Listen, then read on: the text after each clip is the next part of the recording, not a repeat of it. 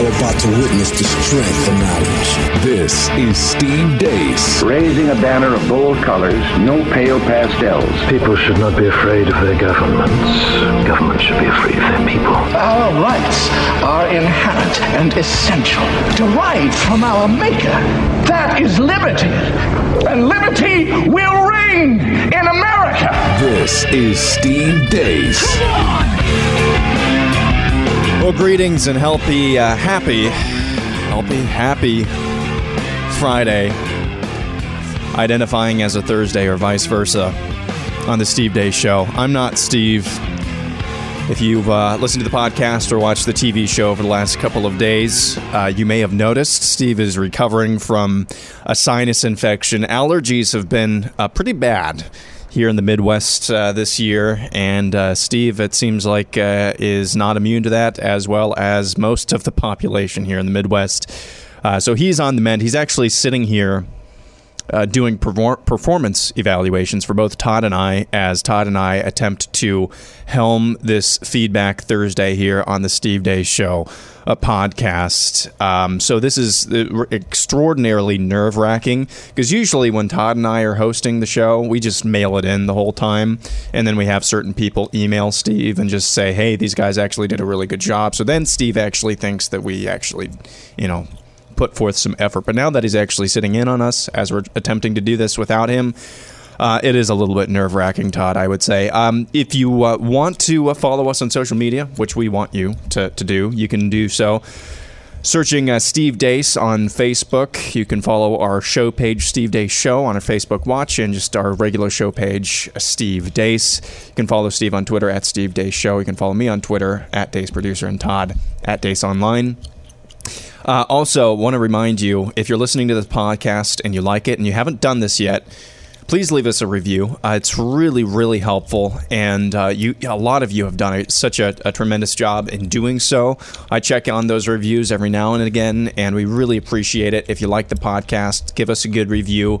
Give us a 5-star rating, if you would, on your podcast provider, whether that's through Apple or through some provider on the Google Play Store. We really appreciate it, and it helps you, and it helps us reach more people if you like what we're doing here. So please give that a thought. Well, as I said, we're doing a Feedback Thursday edition here on the Steve Deace Show podcast, because we are out on Friday, so we kind of pushed up all of the show and podcast programming up kind of a day earlier. And Steve sent a bunch of feedback that we're going to try to get through, Todd. And Steve, of course, has lost his voice.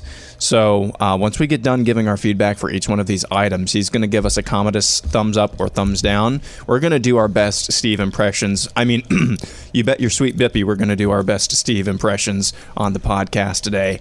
And Todd, no pressure, man. I hope you don't feel any pressure, because I certainly do. None at all. Let's just kick it off with, are you not entertained? Not yet, anyway. We'll start with this note from Eric. He says, you keep asking what has changed, and you might be overlooking one fact. This is in regards to North Korea. This could add a factor to your economic middle class / China possibility. The Kim family's role model and big brother has always been China, as Todd says.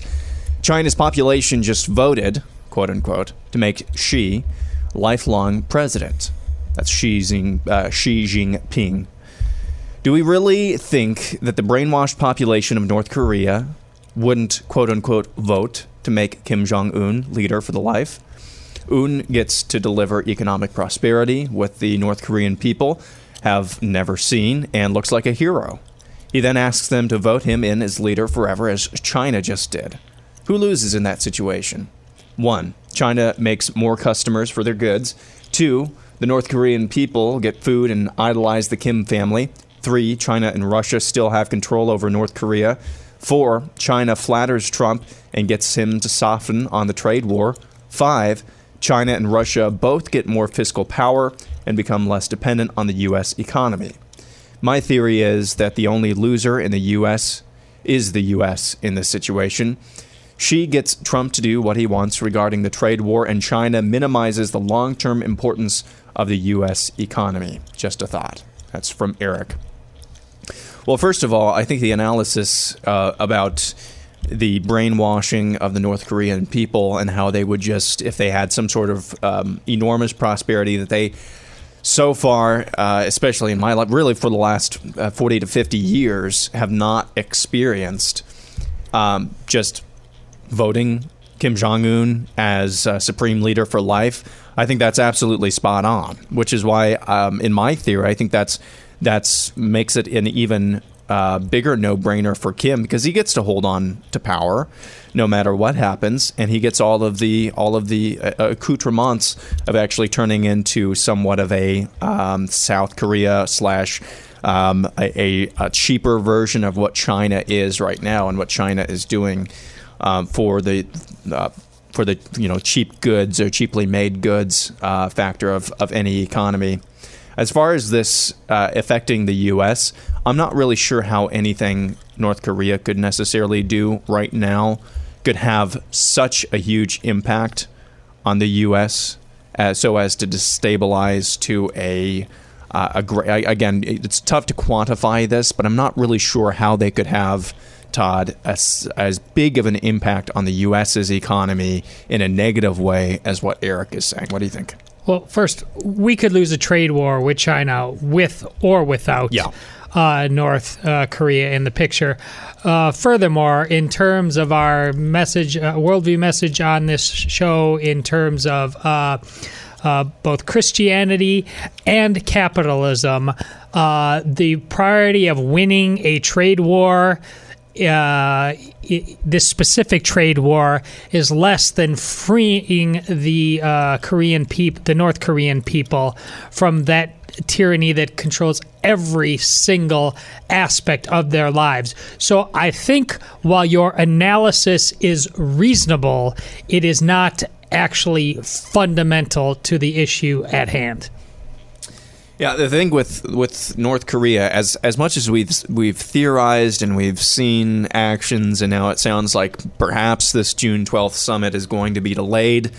Mike Pence said the other day that President Trump he doesn't have a problem with walking away from any negotiations. We still don't know really what the North's motivations. It could be. It doesn't seem like this, because what we have seen from Kim Jong-un so far has been nothing short of historic. Going and shaking hands and kissing hands, shaking babies with the South Korean people.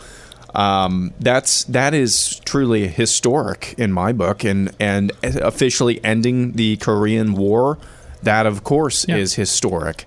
So we still really don't know what their motivations are. It seems different this time around, but the only thing I think we know for sure is that it only seems different. And at the end of the day, in 1 month, maybe it's 2 months, maybe at the end of the fall, it could be back to Kim Jong-un. We will destroy the United States. We have our missiles pointed at Guam. We have our missiles pointed at Hawaii. It doesn't seem like that's going to be the case, but it very well could. We could legitimately be just dealing with a crazy person in Kim Jong-un, and we just don't know. It's fun to theorize, but then you remember, as Todd pointed out, that there are millions of oppressed people. And if it's not that, if a people have finally been freed, even if there are something that can be labeled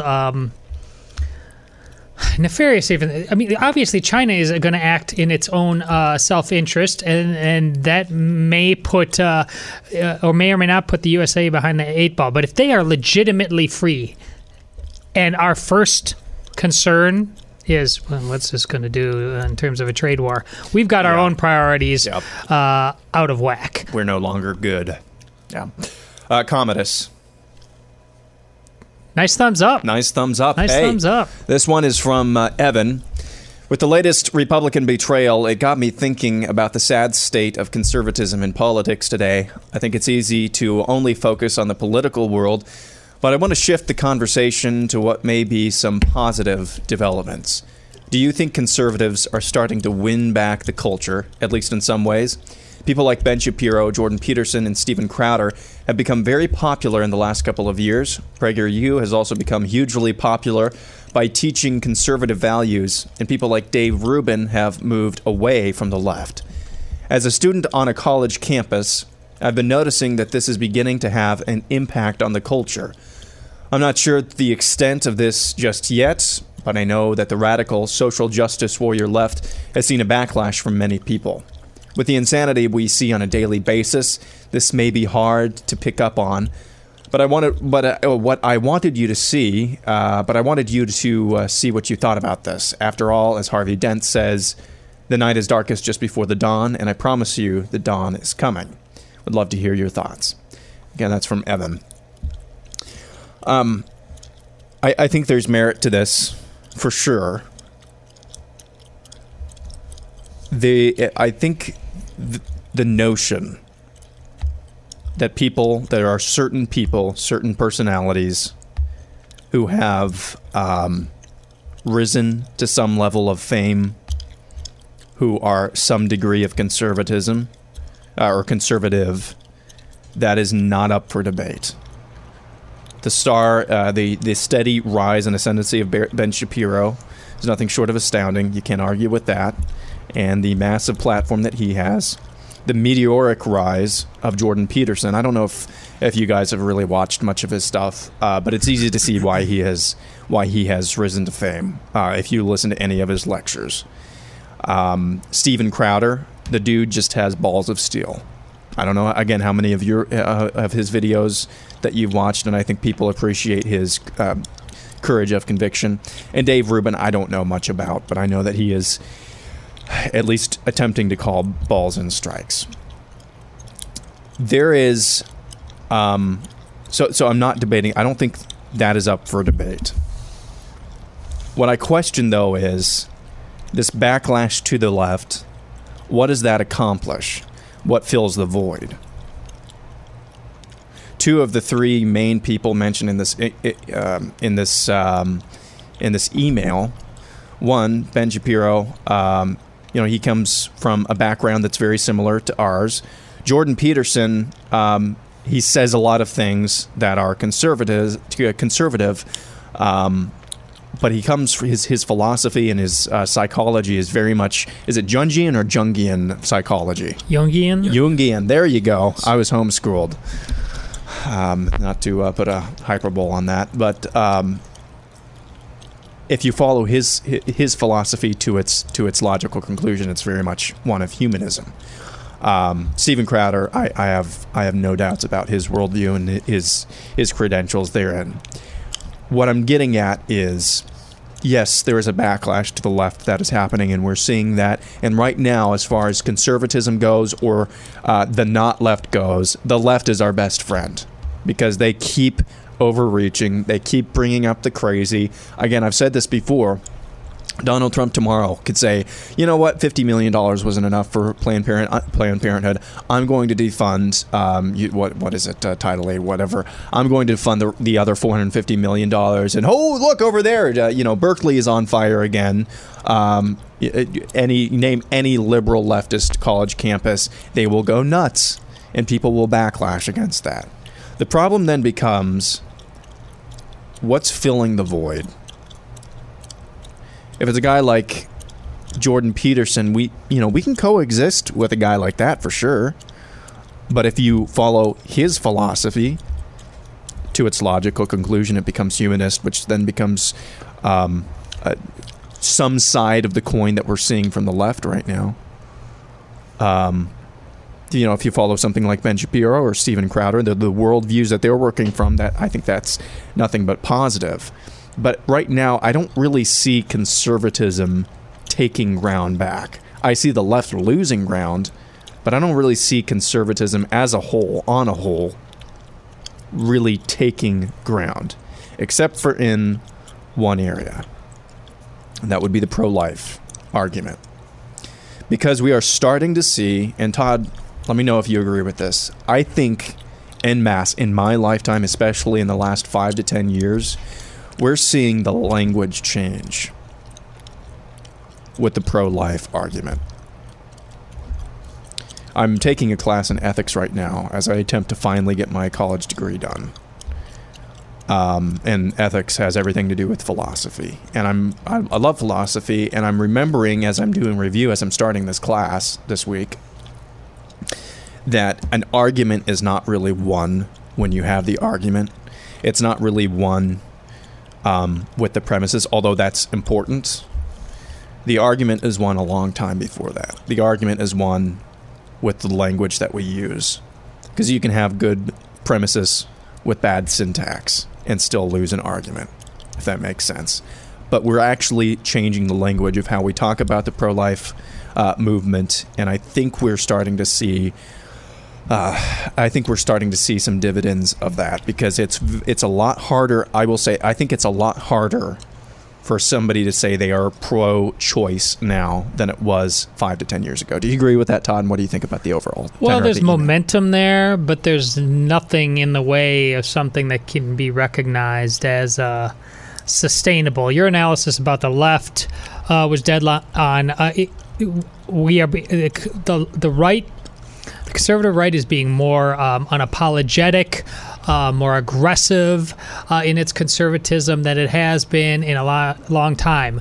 But that is way too dependent, right? It's necessary, but it's way too dependent right now on having the foil of the left. Ben Shapiro is a perfect example. I mean, people know who Ben Shapiro is largely because of him going into the Lion's Den, very liberal campuses, and just having it out with him. And people have reached a point where they're just like with Donald Trump. It's just like, yeah, finally somebody, anyway, because those guys are whack jobs. But so it's kind of winning by default. For conservatism to really be winning, it needs to stand on its own 2 feet. It needs to be the math, the language we think by. Orthodox Christians, there's below all of our thinking, our fundamentals, Trinitarianism, an understanding of our sin nature, things like that are just embodied in our DNA. When people start thinking as conservatives,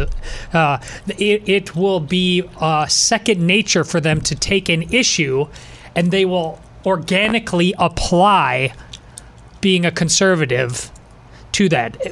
It won't just be the think tanks. So we don't have anything close to a conservative culture right now. We often don't have anything close to a conservative culture amongst those who call themselves, if they have a choice, the binary choice, who would call, I'm more conservative than I am a liberal. So it is reactionary largely right now. It's successfully reactionary in many respects, but that is just step one for sustainability. It has to do and be so much more.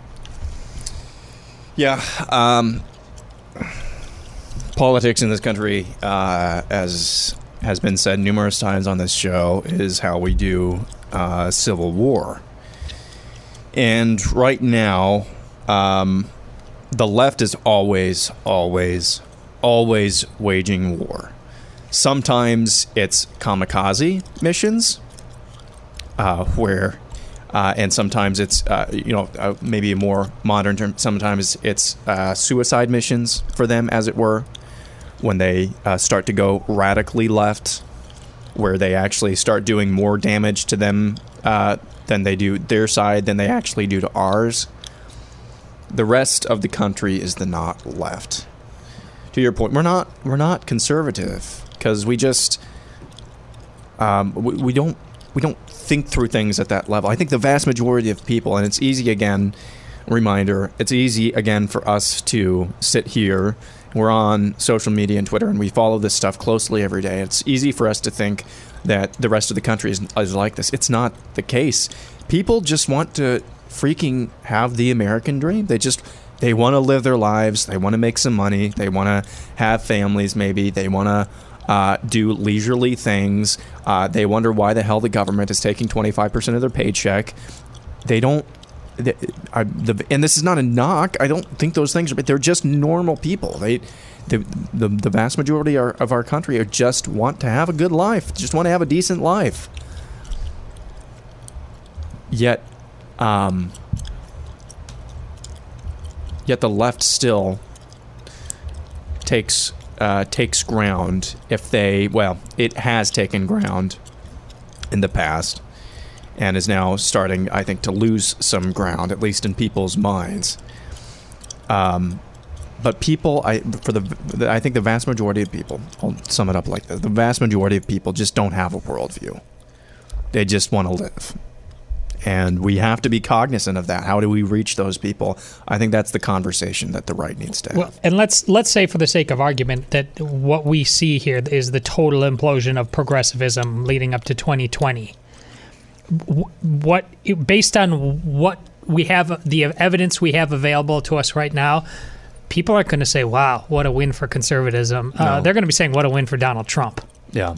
So, and saying that that's a win for conservatism will be equal measures, ignorance, lying to oneself, propaganda. I don't know, but conservative will have had some wins to make that happen, but something far different needs to happen, and I don't think that can happen under the best of circumstances in the next 2.5 years. Commodus.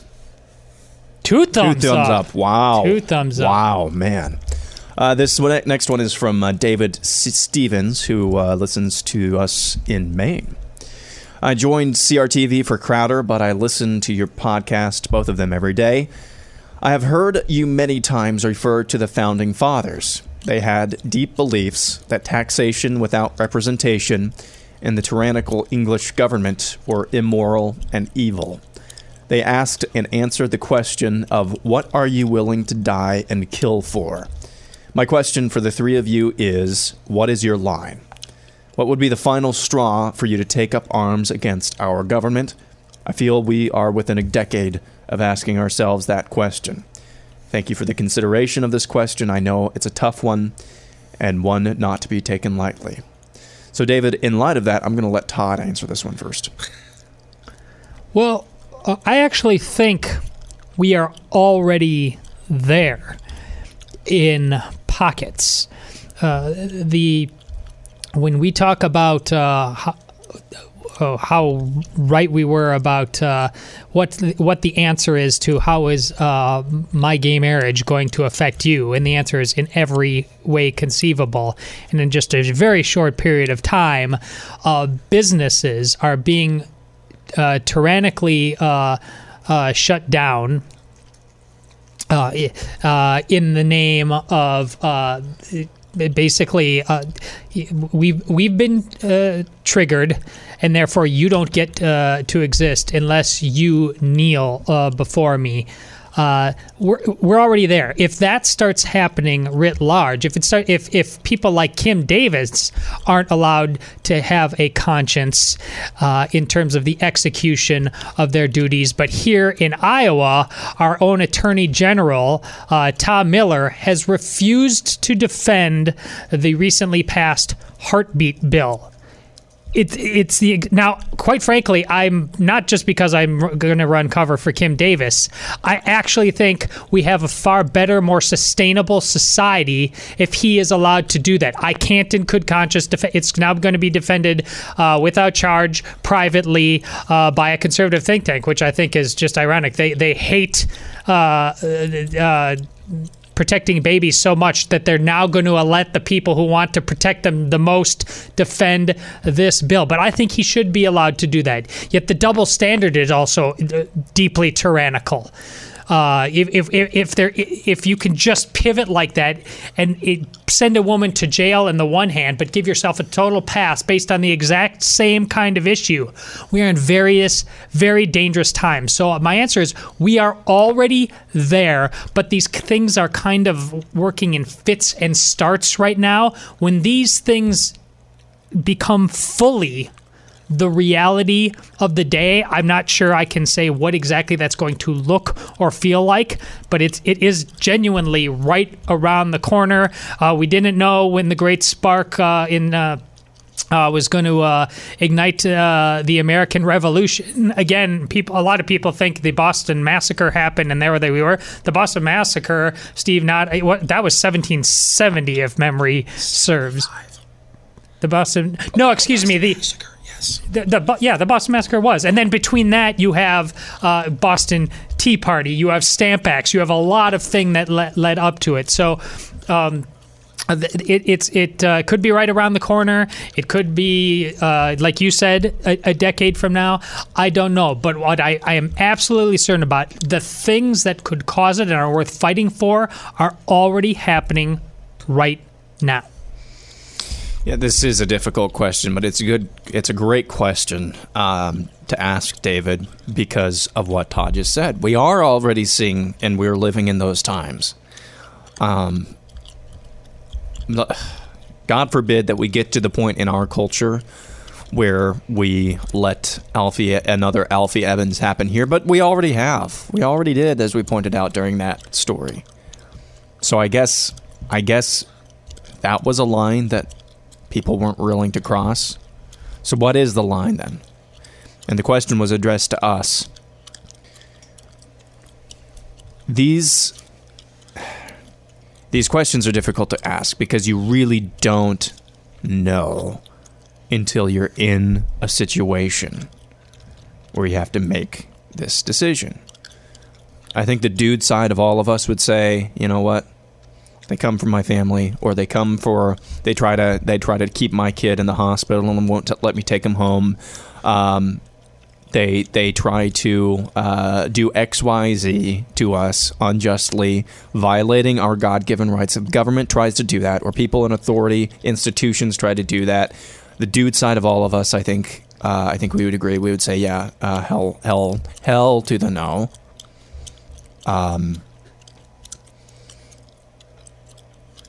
I think there cannot be any hesitation, though, when that time comes. And so you have to think through these things now. You have to think through these scenarios now. And I would say that if, and this is what I was thinking as I was reading this email, if there's a situation where for whatever reason somebody comes to my home or my residence, for whatever reason, whether it's and unjustly so, whether it's to take a child for whatever reason, whether it's to take guns for whatever reason that I've legally purchased, that is the time where that is the precipice, I think, for some of these decisions. And I would say that would be the line. When they start messing with me in my house, that's where I would draw the line. Commodus? Really tough question. Yeah.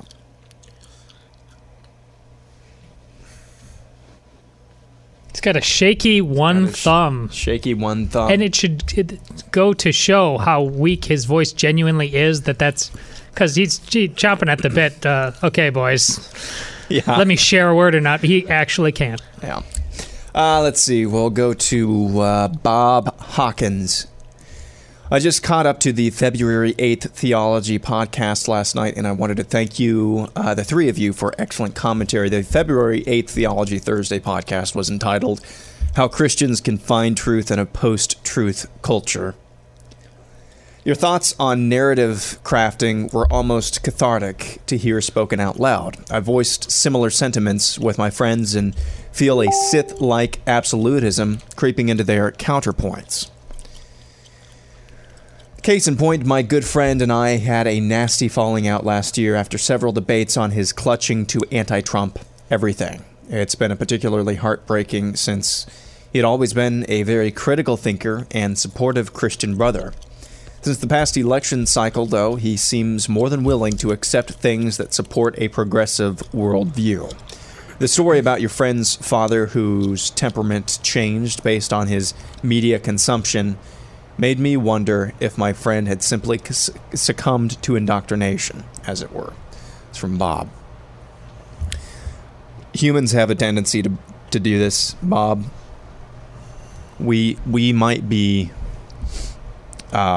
set in our ways 1 minute, and those ways might be very good, like just being a critical thinker.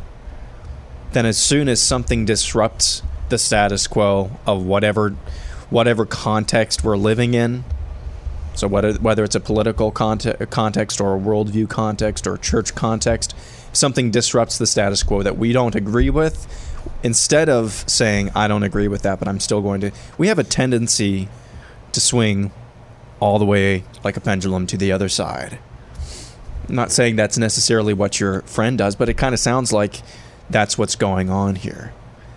So from just a human nature standpoint, I wouldn't be super alarmed. It's disappointing and it's frustrating. I wouldn't be super alarmed because I don't think that's I don't think that's necessarily all that uncommon, what you're describing, Bob. As far as relating to him as a friend, can you talk about things other than politics? Do you have to talk about politics with this guy all the time? I learned my lesson in 2016. I had just gotten hired by a national talk show host who I had listened to growing up. I thought I was hot crap. I really did. And acquaintances that I talked about politics with before, I talked about, I would try to engage in political discussions, and I was still in the mindset that my Facebook friends, if they posted something that I thought they should know better then it was incumbent upon me to confront them. I was still in that mode in early 2016. You know what happened to some of those friends that I used to talk to about politics and other things about, but politics a lot with? Don't talk to them anymore. Don't have any contact with them because either I burned them out or they burned me out.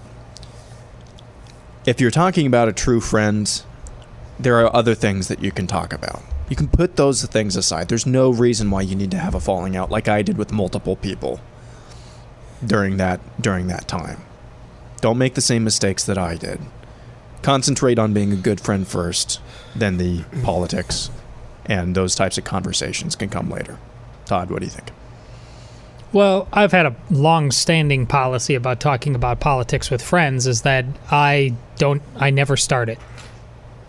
It's that simple. And if they want to start it, I'm more than happy to oblige. And quite often, I actually put on the caveat. I said, "Are you sure you want to have this conversation?" I said, "Because we can have it, but if you want to, we're really gonna have it."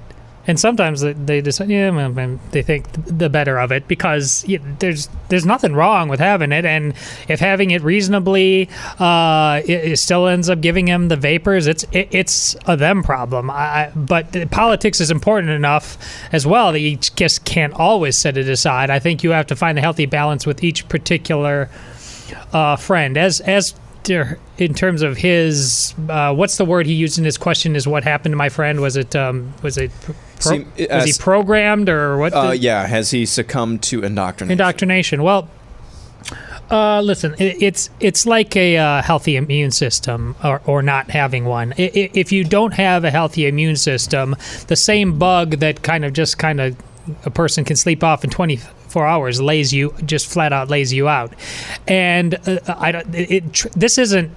Donald Trump just triggered something that was already there with this guy. He did not have a healthy immune system, which is ultimately why Steve is talking about worldview this year. He did not have a healthy worldview that could sustain Donald Trump. Now, again, I say that fully recognize that everybody on the show that's like, Donald Trump has hit all of our immune systems hard.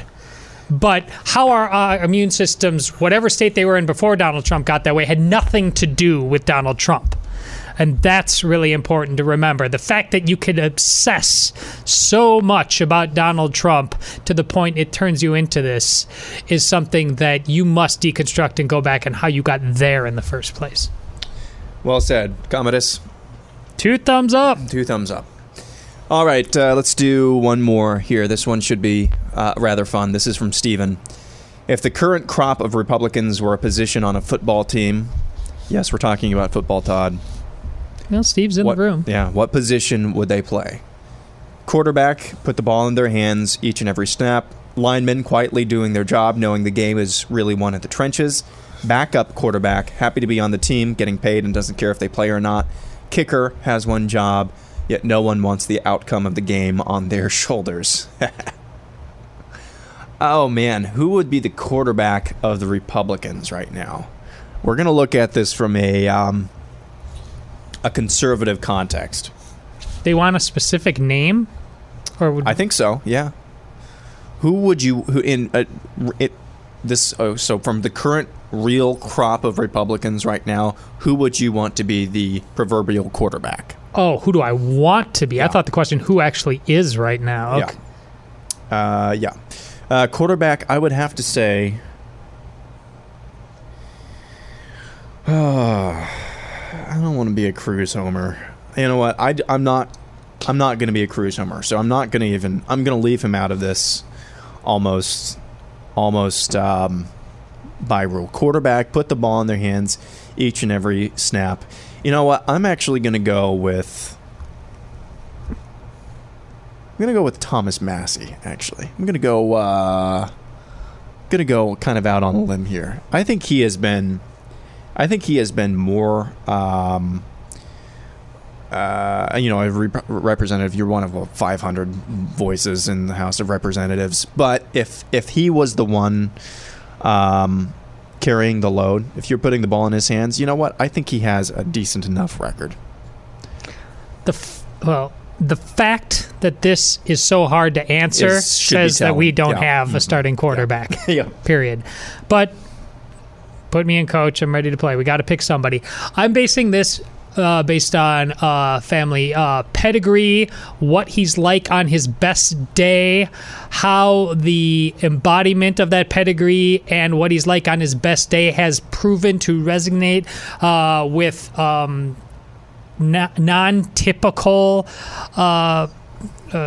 demographics who have come to say, I like what you're saying.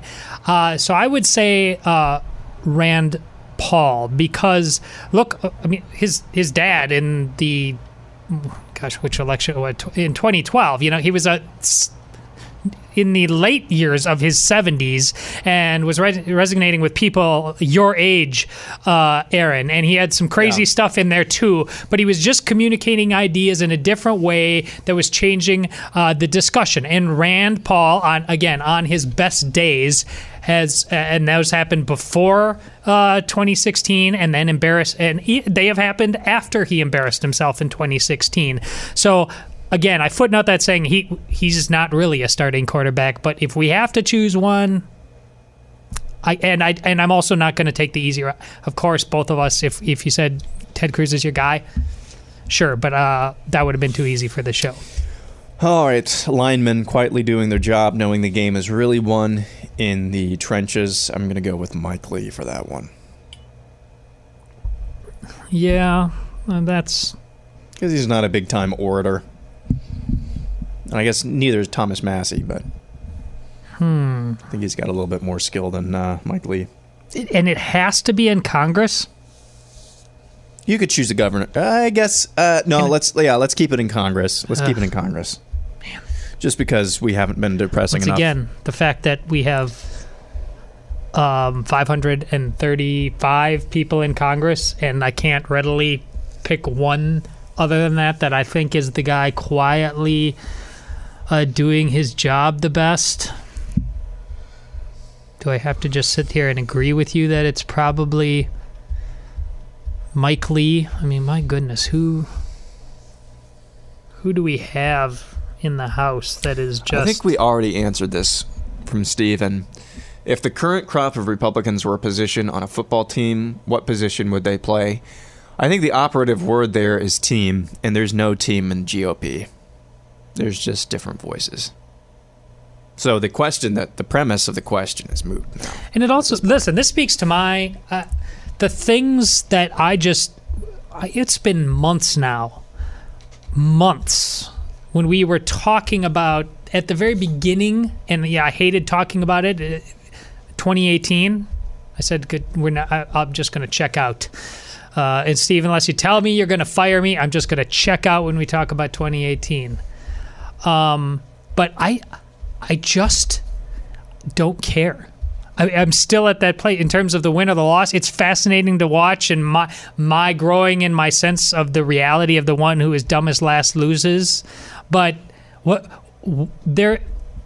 what is that? This speaks to what I talked about with that tweet I saw recently with Paul Ryan. Says why he's not going to give up his speakership because he doesn't want to get that in the way of the agenda the Republicans are pursuing. What agenda?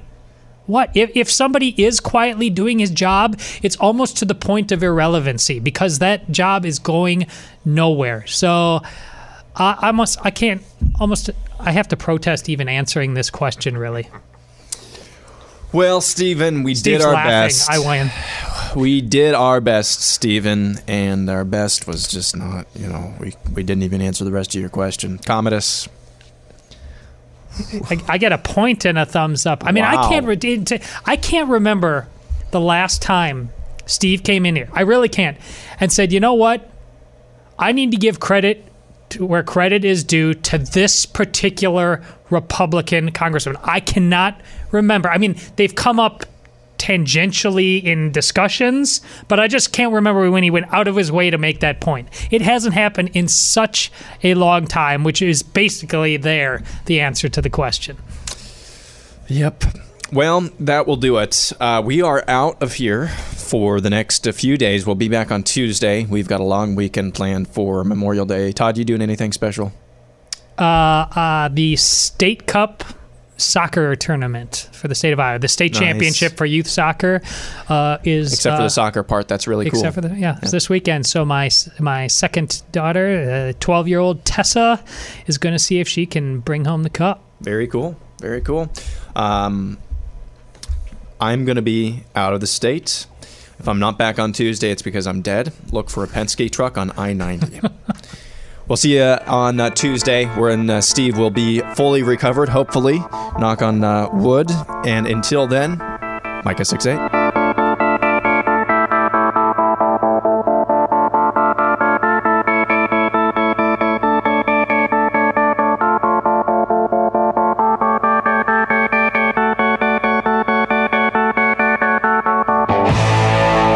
This is Steve Deace. I like you.